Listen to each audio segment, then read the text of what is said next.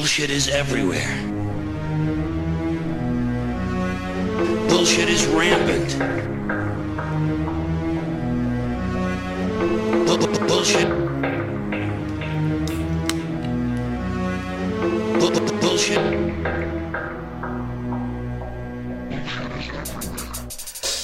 I want you to get up right now and go to the window, open it, and stick your head out and yell, "I'm as mad as hell, and I'm not going to take this anymore!" It's the Bullshit Filter, Season 2, Episode 3. How are you, buddy? Doing great. I love the Season 2. I feel like a part of the Game of Thrones. This is very exciting. This episode, we're going to talk about the United Kingdom and maybe Canada, depending on how long it takes us to get through the UK's experience. Now, the history of gun laws in England dates back to the assassination of William of Orange in 1584 with a concealed wheel-lock pistol. Really? Now, Queen Elizabeth I, who, like me, feared assassination by Roman Catholics, banned possession of wheel-lock pistols in 1594. Right. Now, the country today has one of the lowest rates of gun homicides in the world. There were 0.05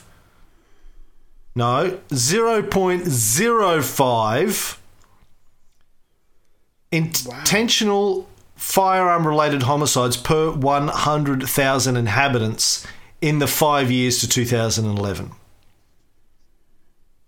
It's about 15 to 38 people per year. Not 15 to 38 people per 100, per year. That's hardly anyone ever gets shot and killed in the United Kingdom. And they got a population of 65 million. So, yeah. They're doing something right. Yeah. Well, let's explore what they're doing and how it's made an impact. We spent a couple of episodes talking about Australia's experience. Let's look at the UK's experience, which I don't know as well, obviously. I don't know as personally as I know the Australian experience. Gun homicides account for about 2.5% of all homicides in the United Kingdom. Which is not a lot. I think, as I said in the Australian episodes, around the world, guns are responsible for about 40% of homicides usually. In England, it's 2.5%. Now, handguns in the United Kingdom were effectively banned after the Dunblane school massacre in Scotland, coincidentally in 1996. I think it was just before the Port Arthur massacre in Australia. In March. Not counting Northern Ireland, the rest of the UK handguns were banned after Dunblane. Dunblane was the United Kingdom's first and only school shooting, and there has only been one mass shooting in the United Kingdom since then. It was in June 2010. With a legally owned shotgun. But in March of 1996, a guy called Thomas Hamilton, 43-year-old former scout leader who had been kicked out of the Scouts, but in 1974, so a long time before 1996, he shot dead 16 children and their teacher at a primary school gymnasium with 2 Browning high-power pistols and 2 Smith & Wesson 357 Magnum revolvers. Then he shot himself. And the 4 handguns that he used were all legally owned. Yeah, the gun control network that was established then, the president of that said it looked like we were going down the American route of gun violence at the time, and it just wasn't what the people wanted. So obviously, like Australia, the collective community is going to come together and decide to do something about it. Now, 9 years before Dunblane, there was another mass shooting at a place called Hungerford, where a guy called Michael Ryan went on a rampage through a town, killed 16 people before turning the gun on himself. He'd been carrying a handgun and 2 semi-automatic rifles. for which he had firearm certificates, so they were legally owned. Now, as you say, after Dunblane, particularly there was a thing called the Snowdrop Campaign that was founded by friends of the bereaved families. And in fact, I read one of the guys who started the Snowdrop Campaign, his only son, his only child had been killed at Dunblane, and his wife had died a couple of years earlier from cancer. Fucking imagine that, man. Like, oh, God. Yeah. Anyway, the Snowdrop Campaign and other petitions basically called for a total ban on the private ownership and use of handguns in the UK. They got 750,000 people to sign the campaign, which was considered to be symbolic of public opinion. And again, the government in the UK at the time was a conservative government. It was basically Maggie Thatcher's old government. She had since been replaced by John Major as the Prime Minister. And they actually went one step further than what the campaign had wanted and banned all handguns with the exception of .22 caliber single-shot weapons in England, Scotland and Wales. And then when Major's government was replaced by Tony Blair's Labor government, they banned the .22 caliber guns as well. And like Australia, they had a gun amnesty and a buyback scheme where they compensated owners for the weapons that they hand in. After Dunblane, more than 162,000 handguns were surrendered. And I thought it was interesting that right after the shooting, pistol shooting for a recreational sport was a fast-growing sport at the time. But again, people had the right, in my opinion, the right priorities. They're like, yes, we like going out on the weekends and we like shooting in a controlled atmosphere. But if this is the kind of thing that's going to happen, then obviously the for the greater good, a lot of people were willing to give up what was for them a recreational activity. Yeah. for the greater good. Now, as I said before, there's only been one mass shooting in England since then. That was in 2010, where Derek Bird killed 12 people in a place called Whitehaven in northern England.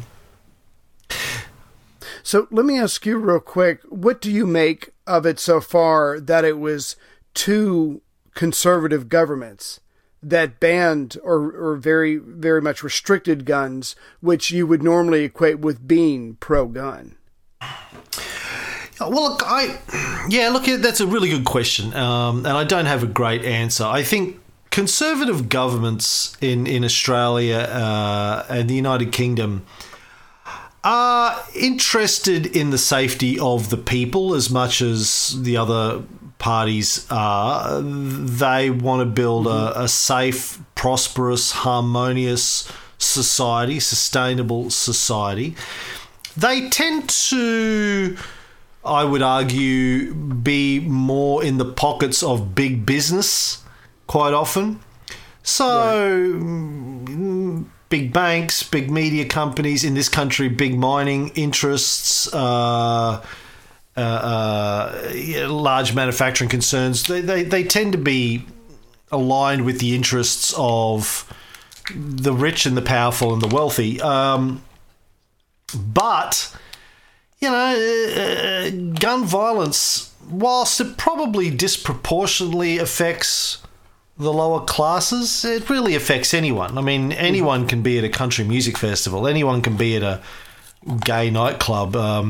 Anyone can be at a school or a university and be impacted by this. I mean, I think they care about the safety of everyone as much as anyone. Although when it comes to climate change, they tend to be like, fuck climate change. Let's just keep digging coal out of the ground and burning it. Making money. But the difference. So I was going to say the difference is, Ray, I don't think I touched on this at the end of the Australian episodes. In terms of gun manufacturing, big businesses in these countries. And the lobbying power that they may have, and or just the organised voting groups that you have that the NRA runs in the US. We don't have those in these countries.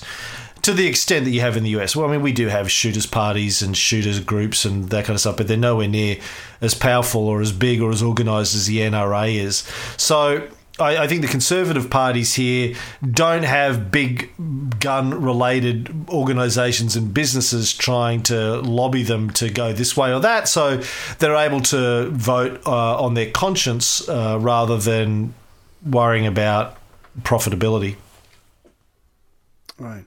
Yeah, I think without some kind of detailed survey, that's probably either the best intuitive answer that there is. Like you said, the Conservatives normally in the pockets of the rich and powerful, but again, that doesn't always have to mean that they're pro-gun. And when you have an entity like the NRA that has a lot of influence, and as we're going to see when we get to America, a lot of money that they can fight their own battles really well. But again, not having entities like that, I think it certainly makes it easier for those governments, and they just happened to be in power when these tragedies happened. Yeah, that's right. They were in power, but they took action, and I think they've been given credit for it in both countries. Now, in the UK today, fully automatic guns are prohibited, and obviously handguns are prohibited, semi-automatics are prohibited. It's very difficult to get a gun. There are only 3.78 guns per 100 people in the UK today. Leaving outside of Northern Ireland. Northern Ireland's its own thing. It's got its own sort of rules. So compare that again to the United States, which is 88 guns per 100 people. Australia is about 13.7 guns per 100 people. UK is about, let's say, 4 guns per 100 people. Right. Now, since the new laws in the UK were introduced in 1997, unexpectedly, there was a 105% increase in recorded handgun crime in the 5 years after 1997. What? Yep. Does that mean like everybody with a gun suddenly went out and committed a crime? The ones who had guns left over after the I just spilled my drink all over myself. Hold on, give me a minute. I'm taking off my pants now. Don't get excited. And too late. My pants are already off. I've got a big container of coconut water I got out of the fridge, and I was fiddling with the spout on it, and I pulled it off, and then it just all spilled everywhere. I tried to drink it. Was all of that code? Because that's what it sounds. So now it sounds like you're peeing on air. Yeah, come on, man. I'm not Kevin Spacey. Don't forget to shake at the end. It was funny. Yeah, so it's a little bit counterintuitive, right? They took handguns out and handgun crime went up by 105%. Oh, my God. Now, in Scotland... Is there an explanation or any studies for that? Or there is. I would have assumed you would have covered this in your research, seeing as you're a full-time podcaster. Tell me what you came up with. They went mad. It was the iron in the water. Yeah, the ones that still had guns were like, well, fuck this, so we're going to use them. No, so the research seems to indicate that a large percentage of these armed robberies that were carried out in the next 5 years were carried out with imitation or non-functioning firearms. So basically toy guns, realistic-looking toy guns. Right.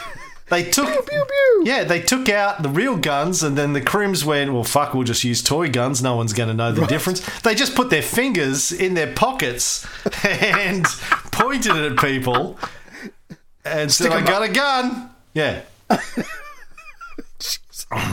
Now, personally, if you said to me, okay, handgun crime will go up, but it's going to be with fake guns that can't kill you. Right. I'd be like, I'll take that trade-off. I will take that trade-off. Yes, please. Take my shit. I don't care, honestly. Break into my house, take all my shit. I don't care. As long as you don't kill me or my family. Yeah. I mean, Don't rape them either, obviously, but don't. Obviously. But if you have to choose between raping them and killing them, rape them. Definitely rape them. Yeah. We'll get over that. Right. We'll get over that, but don't kill them. So so you'll hear that stat used a lot. Oh, handgun crime went up when they introduced gun laws in the UK. Yeah, but when you drill into it, it's not as it's not as simple as it sounds. Now, it wasn't right across the UK either. In Scotland, handgun offences fell by 80% in that first 5 years. But in other parts of the UK, they went up. Now, my explanation of this is the Scottish weren't smart enough to realise they could use toy guns. No. Okay, No, okay, the new lassie, they took away our guns. It's a braw-brech moonlicht nicht te nech. There's a moose loose about the hoose. And all that kind of stuff. So... On a semi more serious note, I think because the shooting took place in Scotland, that you would think it would have affected those people a lot more intensely. Say if you were in London, so yeah, I can totally see the drop in the surrounding area. Or at least I would think so. I would intuitively. Now, since 2003, however, gun-related crime has fallen consistently up until present times in the UK. Now, there are other reasons for that. All the stuff that I talked about at the end of the Australian episodes is also true for the UK. Lead, abortion, macroeconomic issues, policing, particularly policing. They added a lot of cops in the UK in the early 2000s. And you'll see, if you read, again, sort of pro-gun stuff out of the US, NRA stuff, I read this a lot, they were saying, oh, well, yes, crime rate dropped because they put 20,000 extra cops on the streets. That's what it really had to do with, more cops. But interestingly, they've been pulling those cops back out. They've taken 20,000 cops out of the UK in the last 5 years, and the crime rate has continued to decline. So it's probably not that long-term anyway. Putting more on the streets may have had an impact, but long-term it didn't. Now, so they had their own surge of troops, and then they pulled them back, but maybe the people's behavior has already been established when they did have the 20,000 extra cops. Yeah, it may have something to do with it. It also might be all these other macroeconomic issues that we talked about in the last episode. Right. Now, like in Australia, as far as I can tell, the public consensus in the UK is similar to here. Most people are glad they don't have guns. Our UK listeners can confirm or deny that for us, but I did look around for research. What I found is that most people are like, yep, guns, bad. Let's keep them at an absolute minimum. Now, they're not worried about their government taking over? I've never understood that. I mean, the government's already the federal government. It's the highest power in the land, but whatever. Yeah. Yeah, I love that in America. Well, we need them in case we get a crazy government. Really. So what's keeping you now? How come you haven't taken to the streets and taken over? Right. Oh no, we like this crazy government. This is our kind of crazy. This is our kind of crazy. Yeah. Oh right. Well, that's good solid argument you got there, son. We don't want a tyrannical government unless it's our tyrannical government. That's all right. Don't want a black president, but I'll take this one. By the way, the homicide rate in the UK has also been falling from a high in 2002, when a family doctor, Dr. Harold Shipman, was charged with or responsible for killing 172 people. What? How? Yeah. You gotta, he wasn't fucking around, Dr. Shipman, man. More like Dr. Evil. He was committed. You gotta give him that. Say what you like about Dr. Harold Shipman, but He was committed. A lot of elderly women, I think. He was anaesthetising without their permission. And go, oh, well, they dead, old age. He did get one, apparently, to put him on the will, which is how he got found out. It wasn't like burying him in a hole in the backyard or anything. It was like, oh, she passed away. But he was knocking him off, and he hung himself in jail before his trial, so they never really worked out what the fuck that was all about. But anyway, crime rates have been dropping in the UK, as have the homicides rate. Maybe the extra police surge, maybe not. I sometimes read in NRA-related stuff too, American stuff, that in the UK there are 2,000 violent crimes per 100,000 people, where in the US it's only 400 violent crimes per 100,000 people, which makes it look like the UK has 5 times as many violent crimes per capita as the US. Mm-hmm. Have you seen that data? No. Tell me it's BS. Why am I not surprised?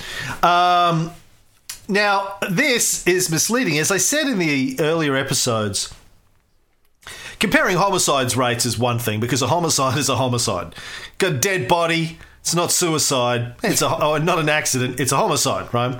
Everyone around the world pretty much agrees on what the definition of a homicide is.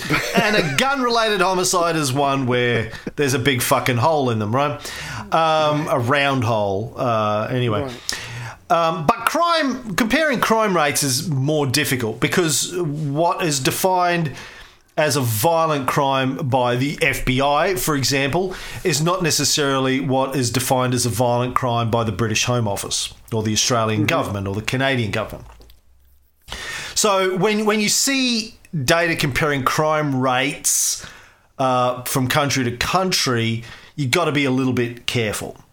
Now, there are some ways of doing it. Some people have gone to extreme lengths to try and do apples and apples comparisons, but it is difficult.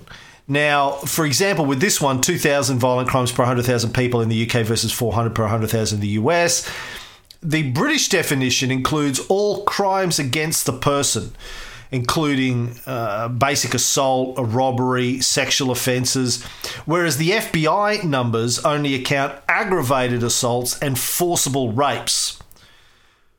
Jeez. So when you're comparing those two numbers, the British are throwing a whole bunch of extra things into the violent crime bucket there, compared to what's considered a violent crime by the FBI.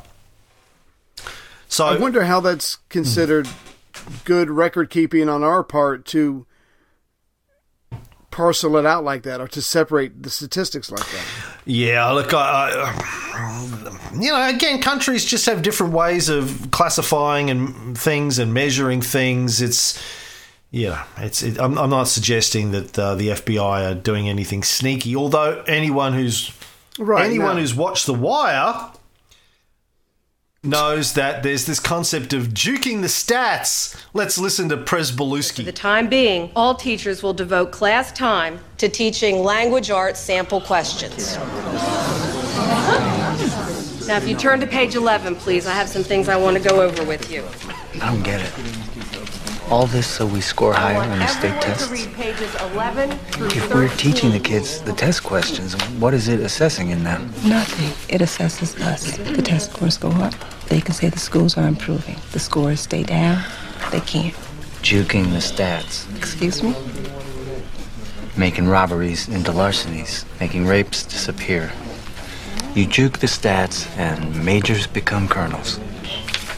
Been here before. Wherever you go, there you are. Love it. Love The Wire. Love that show. Juking the stats. Yeah. Basically, I should have set that up before. It's in a school. Presbolewski's a cop who ended up becoming a teacher, and he finds out that just as it happened in the police force, where they would fiddle with the stats to make it look like things were going better than they actually were, they were doing the same thing in the schools, where they were teaching the test so the kids would get better results, so the school looks better, so they get more funding. And in fact, my boys who've just finished grade 12 here were telling me the same thing happens there when they're having their standardised statewide testing to see how the school's performing. The school was saying to the dumb kids, don't come tomorrow, just stay home. Have a sick day tomorrow. Yeah. Go hunting. It's appalling. I'm absolutely appalled and disgusted by that. Creative accountancy. I was thinking about when we did the last show for the twins, your older boys, for them, mass shootings is literally studying history. Like you said, it never happened in their lives. You just have to imagine their outlook versus someone like us who's seen just so much. That's just I've tried to get them to come to America when Chrissy and I go over to visit every couple of years or whatever, and they have refused up until this point. They're like, oh, why would I want to go to that? It's crazy. They shoot each other. I don't want to. Why would I put myself in that? Chrissy tries to talk them down. Yeah, it's not that bad. It's not as bad as it looks. They go, but why? Why would you even put yourself in that situation? That's insane. It's like going, I'm going to go swim in these crocodile-infested waters. What's the worst that could happen? In Egypt. Yeah. I might not die, but I might. Why put myself in that? I remember the first couple of times I went to the US, I was extremely conscious of the fact that it was a violent society and there were guns everywhere.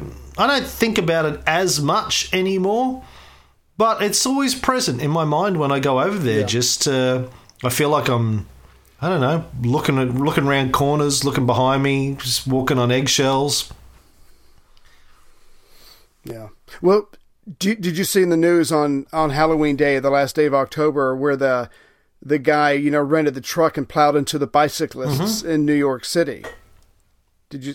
Okay, well, it's Halloween night. I take my kids trick-or-treating, and it's a very small town. We're talking 2 roads that intersect, incredibly small town. But for a part of it, they park fire trucks in the middle of the street so no cars can come down the road. And so this is going to sound crazy, but I just saw that on the news. And when we passed the fire trucks and we were inside the zone, if you will, I'm sitting there thinking I can relax for a moment because no one can physically get a car to us to mow everybody down. Once you're on the outside and there's cars around, it's possible. But I was literally feeling a little safer when we were inside, when the streets were blocked with fire trucks while we were trick-or-treating. And I don't know, that's just what it's getting to. Yeah, it's crazy. Ways. Yeah. So let's get back to Britain or the UK in general. Now, Britain doesn't just have fewer gun-related homicides; it has dramatically lower murder rate all around. In 2010, the United States had an average murder rate of 4.8 murders per 100,000 people. The UK is 1.2 murders per 100,000 people. So it's 4 times. So the US murder rate is 4 times per capita the murder rate in the UK. So you have about 4 times the chance of getting murdered if you live in America than you do in the United Kingdom. Not just guns, overall murder rate. So what about the suicides in the UK? Well, as in Australia, they were already in decline before the gun laws. They've continued to trend downwards. So on the basis of all of that, what can we say about the UK experience? I would say, like Australia, it's really hard to say if the gun laws really had an impact on homicides or on crime. Certainly seem to have had an impact on suicides there for the same reasons we talked about in the Australian episodes. There's only been 1 mass shooting in the last 21 years in the UK. And again, this must have an effect on the national psyche. It's gun control is popular over there, from what I can tell. And yeah, they've had some other mass attacks. They had the knifing attack on the bridge not long ago. They have,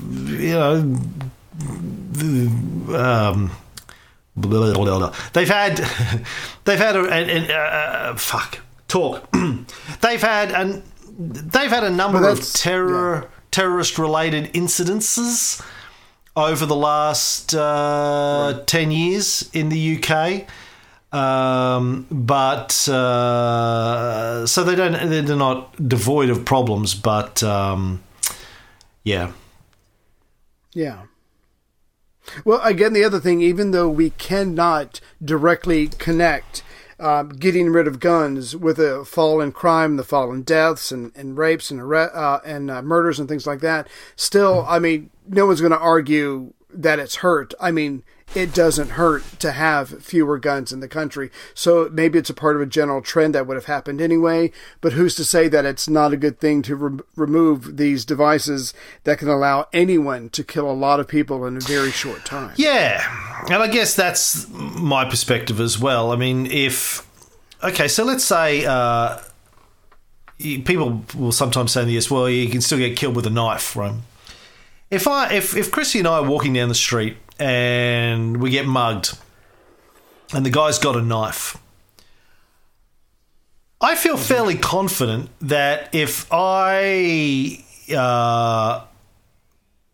attacked him, you know, if I felt the need to do that, initially I'd just give him my shit and go, take it, man, like, good luck, God bless. But if he appeared to be kind of crazy-eyed, and he was, I thought he was going to harm us. If I wrestled with him, I might get cut, stabbed, I might even die. But I'm pretty sure I could hold him off for a couple of minutes in the process, which would give Chrissy a chance, or Chrissy and Fox a chance, let's say, to escape, to get away, get a block away, right? Yeah. Hide, call for help, run into a shop, a house, whatever. Get in a car. If the guy's got a gun, even a handgun, let alone semi-automatic or something like that, yeah, I'm fucked, really. Unless, you know, I'm pulling out some Bruce Lee style shit, and I could, don't get me wrong.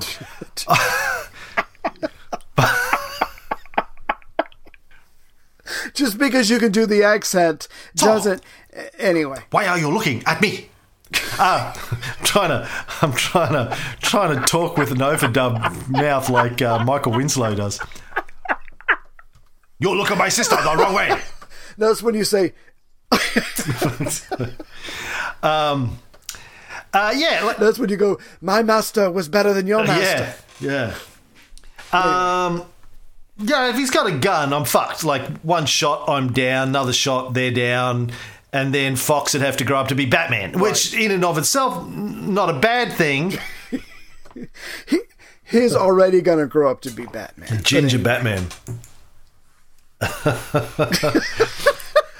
Do I look like a cop? Who gave the order? And then he's got the criminal upside down, he's going, who gave the order? Guy goes, I'll answer that in a second, but... is that red hair poking out of your cowl? Are you a ginger? That's got nothing to do with it. Oh my God, you are. You're a ginger. Oh, fuck me.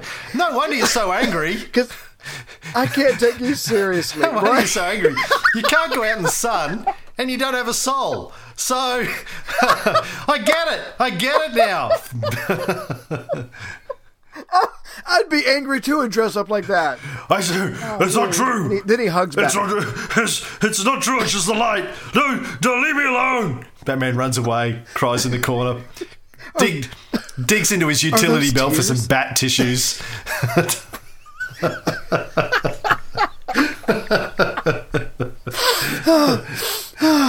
It's going to be okay. Oh, God. Anyway... so my point is, I'll take a gun attack over a knife. A knife attack over a gun attack any day. Now, right? Look, there's been some horrible knife attacks in the UK in recent times, but generally speaking, I'll take a knife attack over a gun attack. Now, let's move on to Canada. Mm-hmm. Now, Canada has... well, the first thing that... Go. Yeah. I think we have a lag. No, I was just going to say that the first thing, of course, that's all in the news because of the Las Vegas shooting is Canada does not have the bump stock device, which, uses a gun's recoil to push the trigger into the shooter's finger. basically turning semi-automatics into automatics. But again, Canada has much stronger laws than we do when it comes to guns.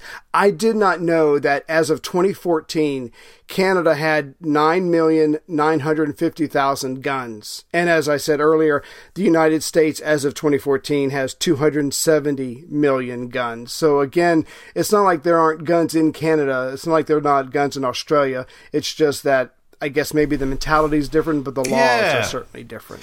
Yeah, Canada's an interesting one. They have pretty strict gun laws, but they have a lot more guns per capita than Australia or the UK, although, as you said, not as many as America. The most recent numbers I found were 2004 numbers that said there were firearms in about 15.5% of Canadian homes, compared to 34.7% American homes. Right. About 25 guns per 100 people. Again, America's 88, Australia's 14, the UK is about, what do we say, 3 or 4? About 25 in Canada. So a lot compared to Australia and the UK, but not many compared to the US. Actually, I've read numbers that said 88 per 100. I've also read numbers the US says there's 101 guns per 100. So I don't know which is right. There's a lot. Now, in an average year in Canada, sorry, what were you going to say? No, that I was just going to describe the steps of what it takes to buy a gun in Canada, but we can do that a little later if it's, jump in, whatever. Okay. No, I just thought it was interesting. So in order to get a gun in Canada, to be eligible to receive a PAL, a possession-only license, all applicants have to successfully complete the Canadian Firearms Safety Course for a non-restricted license, and the Canadian Restricted Firearm Safety Course for a restricted license. The non-restricted class is a prerequisite to a restricted license. Each province or territory's chief firearms officer publishes information on the location, so you'll know where to go. So you have to take a class, you have to take a course. Applying for a license, currently only one type of license is available to new applicants, and that's just the possession acquisition license. But again, they have the background checks, they have the reference interviews, they have to be screened, they have the mandatory 28-day waiting period for all first-time applicants. So again, I think Australia and UK had, I think it was at least 28, if not 30 days of a waiting period after you've gone through everything that you still have to wait before you receive your license. So again, they have slowed down the process, and it gives them plenty of time to check someone out before a license is given to them. Now, in Canada, every year, they have about roughly 200 gun-related deaths. They have a population of about 36 million people. So population is about 9% of America's population, but they have 1/50th the number of gun-related homicides. Wow. Per capita, it's about... Is that because it's too cold up there? Per capita, it is about 7 times less firearm-related homicides. Now, it may have something to do with the cold. In fact, if you look at map of gun homicides in the United States, just pulling that, I don't have it in front of me, so I'm just pulling it up now.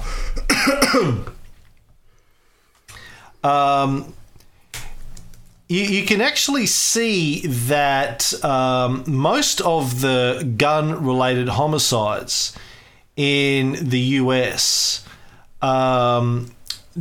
sort of don't take place in the far north, right? So maybe there is some sense in what you're saying. I mean, I've got a heat map of gun violence here. Most of it's on the eastern side of the US, east of the Mississippi.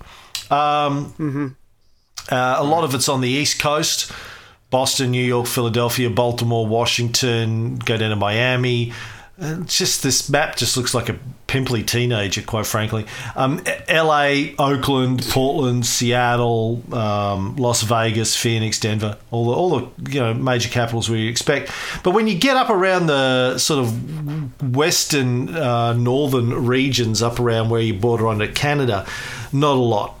So maybe, I mean, also there's no major capitals up there. I mean, Seattle's probably the closest, so that may have something to do with population density in those areas. I don't know, but maybe the colder it gets, the more you're like, oh, let's just sit in front of the fireplace. Fuck this. I'm not going to kill anyone tonight, honey.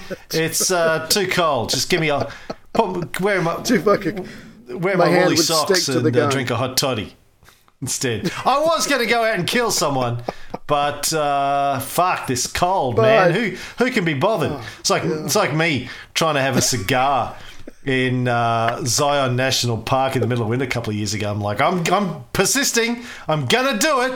My hands are freezing off. I'm not enjoying it, but I haven't had a cigar in a week. I'm gonna have one. I don't care what you say. I don't care how cold it is outside. Doing this. Anyway, good for you. Thank you. You made the right choice. So, Canada, a lot less firearm-related homicides than the US, but way more than Australia and the UK. Now, guns account for 69% of all homicides in the United States. In Canada, only 33% of all homicides. Now, the most famous big mass shooting in Canada happened in 1989, a few years before the ones in Australia and the UK. It was at the École Polytechnique in Montreal, in Quebec. The 25-year-old guy, Marc Lépine, walked around with a rifle and a hunting knife, shot 28 people, killing 14 women before committing suicide. It's the deadliest mass shooting in Canadian history, and was sort of one of the turning points there in bringing about stronger gun control laws that you mentioned before. Right. Jeez. So was their reaction similar to Australia's, or was it where they did something pretty quick, or was it more of a gradual process? It was pretty quick, and some of it's been undone in recent years when Stephen Harper was the Prime Minister. But basically they have a classification over there where you have three basic categories: prohibited, restricted, and non-restricted. Prohibited firearms things like AK-47s, sawn-off rifles, shotguns, your military-grade assault weapons, semi-automatic and automatic, and sawn-offs. Then you have your restricted weapons, which are things like handguns. And then you have rifles and shotguns, which are usually non-restricted, easier to get those. And obviously there's a lot of people in Canada, I imagine, are still hunting, trapping, what do you call those things with the...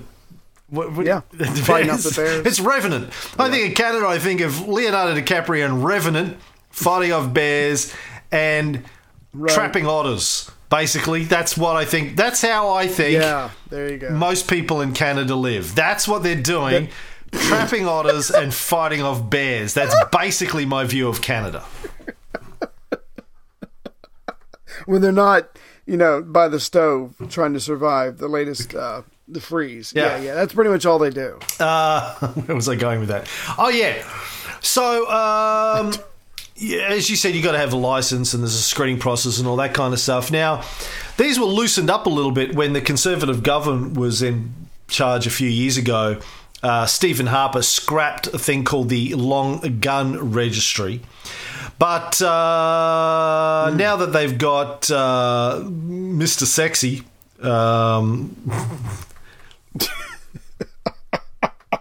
JT, Justin Timberlake, is now Prime Minister of Canada. He hasn't reintroduced the Long Gun Registry, so they're not keeping this sort of like we have a registry in Australia, and I think they have in the UK, of people that do have weapons, a national registry. They scrapped that in Canada. But even with that, still the laws there are much tougher than in the US. Now, about 1 in 5 firearm-related deaths in Canada is the result of a criminal offence. The rest are the result of suicide or accidents or legal intervention, i.e. a cop getting involved in shooting him. Right. 1 in 5 is a criminal offence, about 21%. And in 2012, about half of all homicides committed with a firearm were gang-related. I assume that those gangs are gangs of otters defending themselves against grizzly bears is basically what I think a lot of those is about. Right. Well, if you're an otter, you're definitely going to want a gun going up against a grizzly bear. That's just not fair. Yeah, I get it. Yeah.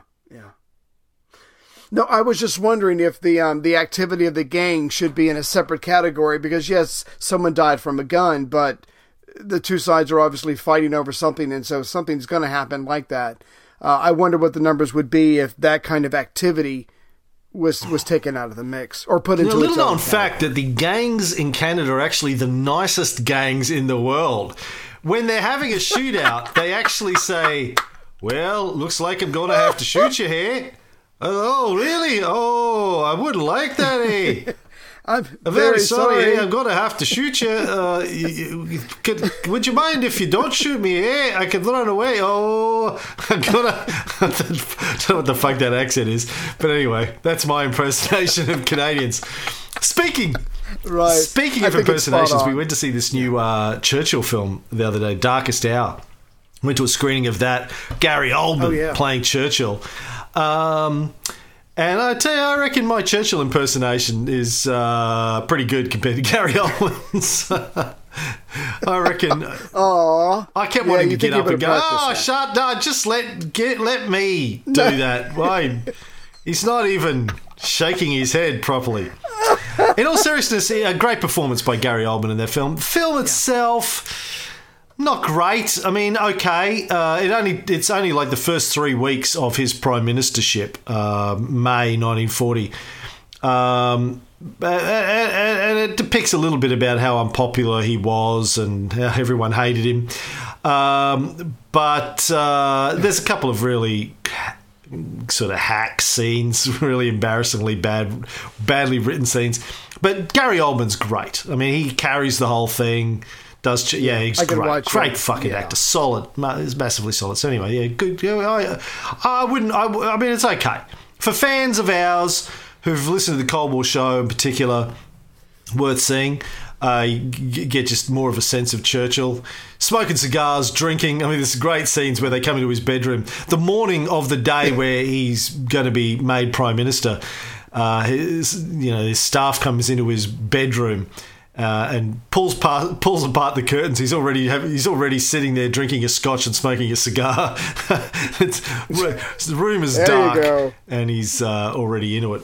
There's a great line where he's having lunch with King George, and he's drinking Churchill's drinking champagne, and King George says, How do you manage to drink so early in the morning, early in the day? How do you manage to drink so much so early in the day? Churchill just says, practice. A lot of great lines, it's gold when you're working with Churchill. So many good lines. Anyway, back to Canada. Yeah. Like the rest of these countries we've been talking about, crime rates are down, homicide rates are down. In 2013, the police reported crime rate was at its lowest point since 1969. Homicides were also at their lowest point since 1969. So here we have a country that has way more guns than the UK and Australia per capita, also has way more gun-related deaths per capita and deaths overall. And a higher percentage of homicides are related to firearms. But violence is down, generally speaking. Homicides are down. Crime rate is down.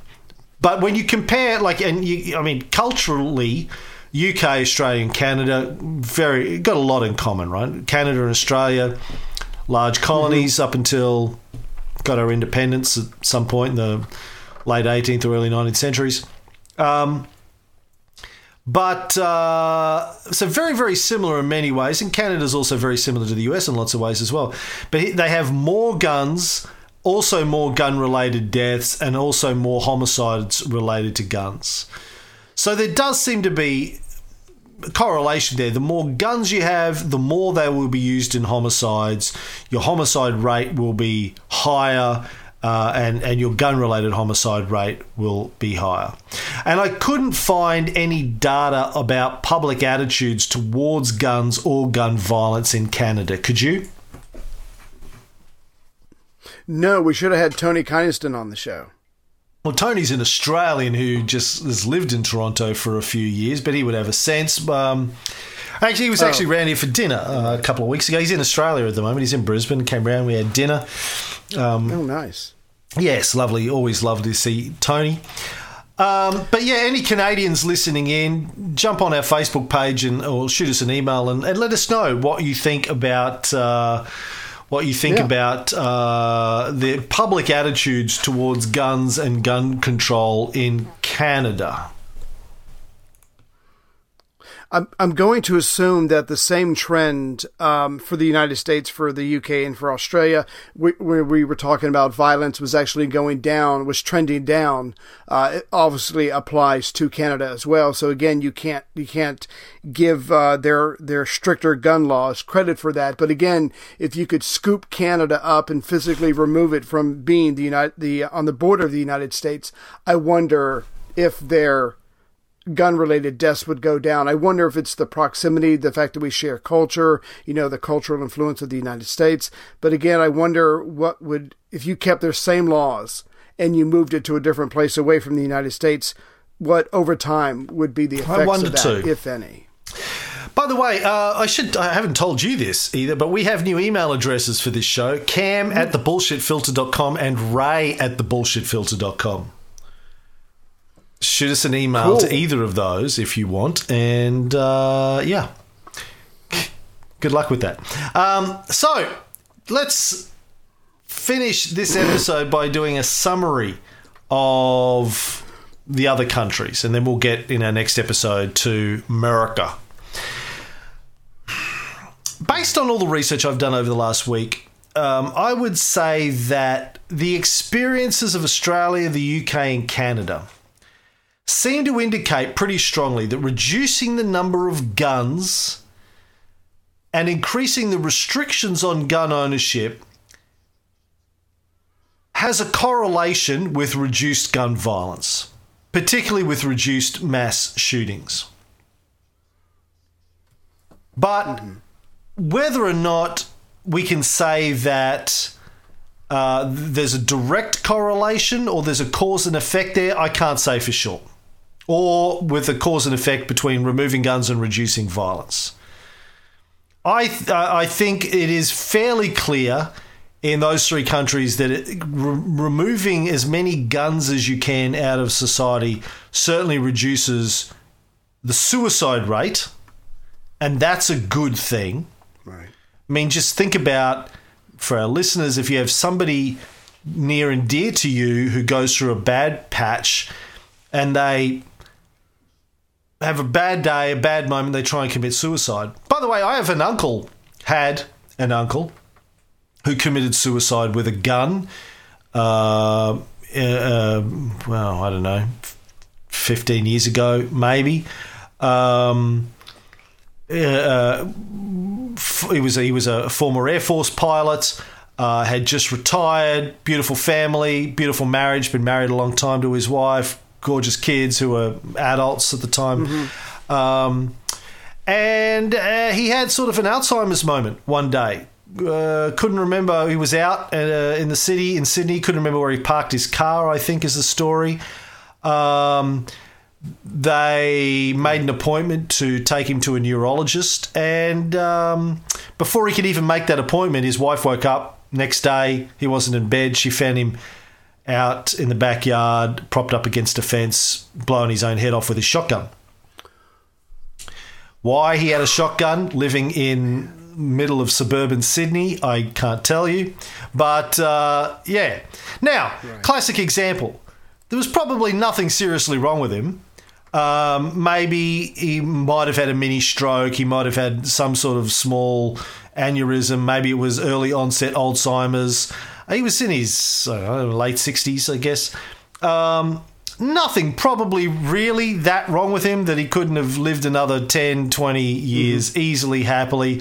But for whatever reason, just decided to go and put a gun in his mouth and kill himself. Now, the trauma that his wife and children went through, his wife found him, imagine that, trauma that his children went through, his grandchildren, his siblings, my mum, and the rest of his siblings. He's had a brother and another sister. Terrible. Fortunately, his parents weren't around at that stage, but yeah, just terrible thing to happen. Now, if he hadn't had a gun, he may still have managed to commit suicide. Maybe not. Maybe he would have. Maybe he would have just got through the day. They could have got him to a neurologist. Neurologist would have said, "Hey, listen, you'll be fine. Don't worry about it." But so those things happen. So I think if there's someone near and dear to you that could commit suicide in a bad moment, would you rather they succeeded or failed? I'm sure most of us would hope that they didn't do it at all, or if they did try, they failed and you could get them into some sort of recovery and keep them in your life. So getting rid of guns seems to have a direct correlation on that. But in terms of direct correlation on reducing violence in general, I'm not convinced.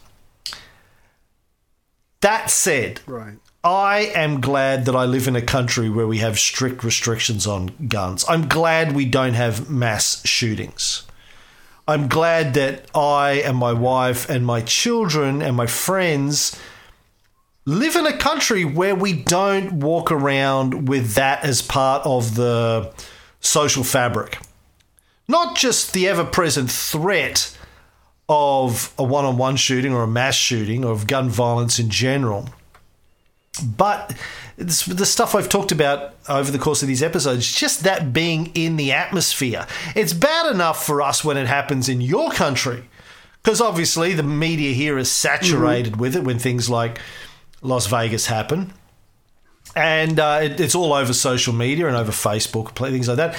And we get sucked into those conversations more often than we'd like to. And, you know, Chrissy just walks around here shaking her head going, what's wrong with my country? And I have to deliberately try and stay out of it because I've given up. 10 years ago, I would have engaged Americans in these conversations. Now I'm like, oh, fuck America. America's fucked. Like, fuck it. I'm not even going. I've heard all of the arguments a million times. I've debated this so many times now. I don't care anymore. It seems like a waste of time and energy. But we don't have it in this country or in the UK or in Canada. And I think most Australians, from what I can gather, people in the UK, UKians, is that what you call them? I think that's what you call them, Ukians. We'll just call them Ukians. And Canadians. Sure. Feel the same way that I do. We are glad that we live in countries with strict restrictions on guns, and we've had these now for a generation, and there's pretty much nobody in these countries going, oh, let's be more like America. Yeah, there's nothing to be gained to bringing guns back into those societies. And I just wanted to add on, again, based on Cam's research tonight, the commonalities between these countries that we've covered tonight. It actually says you have to have a genuine reason for holding a firearms license, and you have to be a member of some kind of shooting club or a range or something like that where there are professionals around, and the process to get a gun, and there is a waiting period. And again, so they have really taken this seriously. They thought it out. And And there was one Australian who was writing, because he's had guns all his life, and he said, look, it's not a big deal to have a gun. You just have to jump through some hoops. You have to be responsible, and you have to be able to show that you're being responsible. But again, a lot of people just don't want it. And as we said, I think at the beginning of one of the shows, people in Australia and the UK and maybe in Canada, I don't know, I couldn't find it, they don't think in terms of having guns as being needed to be safe. It just doesn't factor into their thinking.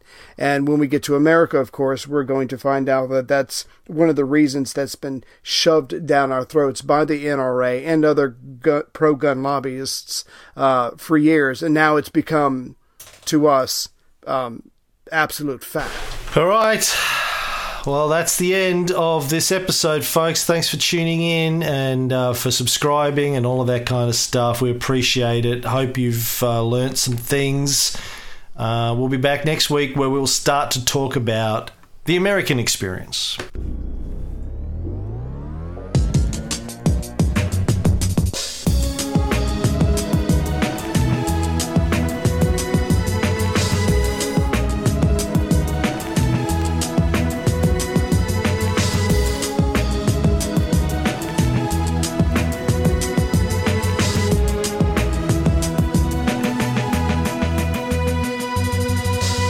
Bullshit. Bullshit.